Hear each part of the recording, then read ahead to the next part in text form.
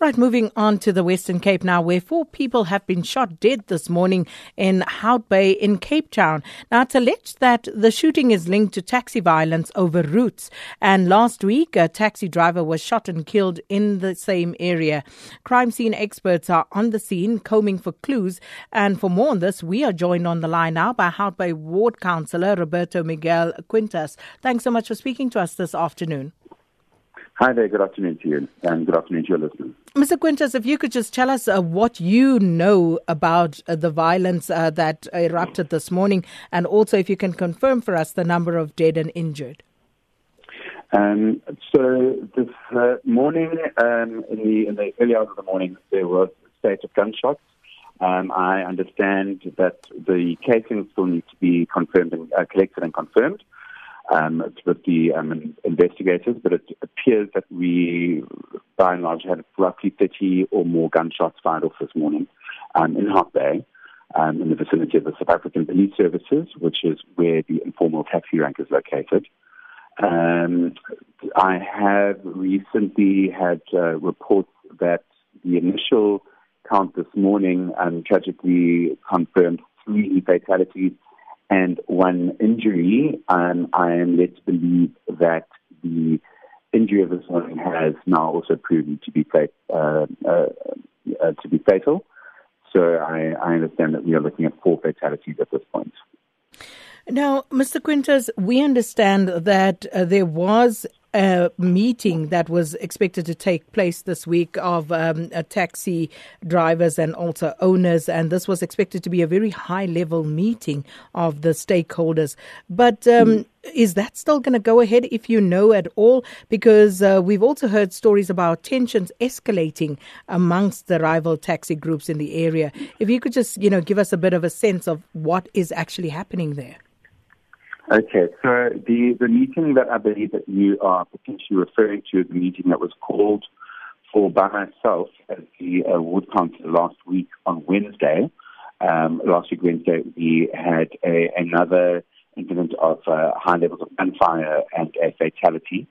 And I immediately escalated my concerns to various stakeholders, including the NMC for Transport for the City of Cape Town, Alderman Purchase, as well as our counterparts in provincial government who are responsible for the regulations regarding taxi licenses and operational routes, and also the taxi operators themselves and other stakeholders from security services to try and find a way forward through engagement to hopefully stop the rampant criminality that we've seen in Hout Bay over the past year period, with numerous fatalities at the.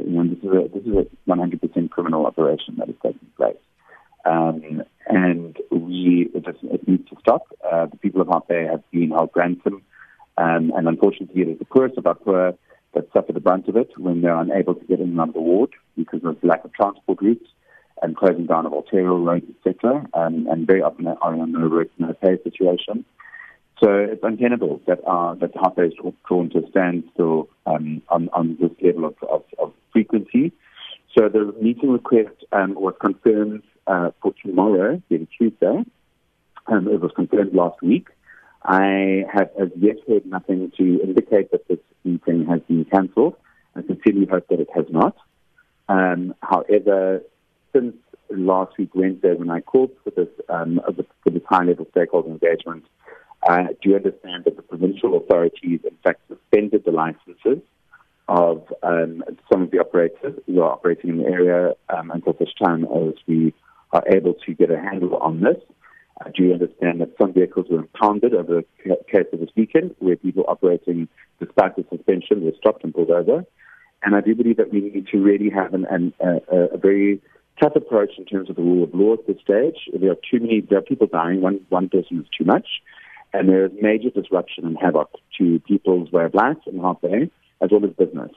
And we can't see this continue. So we need to sit down and find a way forward to put an end to the violence and regulate what we are seeing in terms of complete breakdown in terms of rule and order, with operators operating illegally and causing much friction with other taxi operators, and resulting in what is, for want of a better word, a chair fall. Mr. Quintus, given what has happened this morning, as you had indicated there to us, the death of 4 people as a result, do you think that it would still be a good idea to go ahead with that meeting tomorrow? Are you not scared of tensions perhaps escalating even further? Well, look, I think I'm going to have to take the lead from other stakeholders. I can't continue or proceed with the meeting without the relevant stakeholders sitting together at the same table.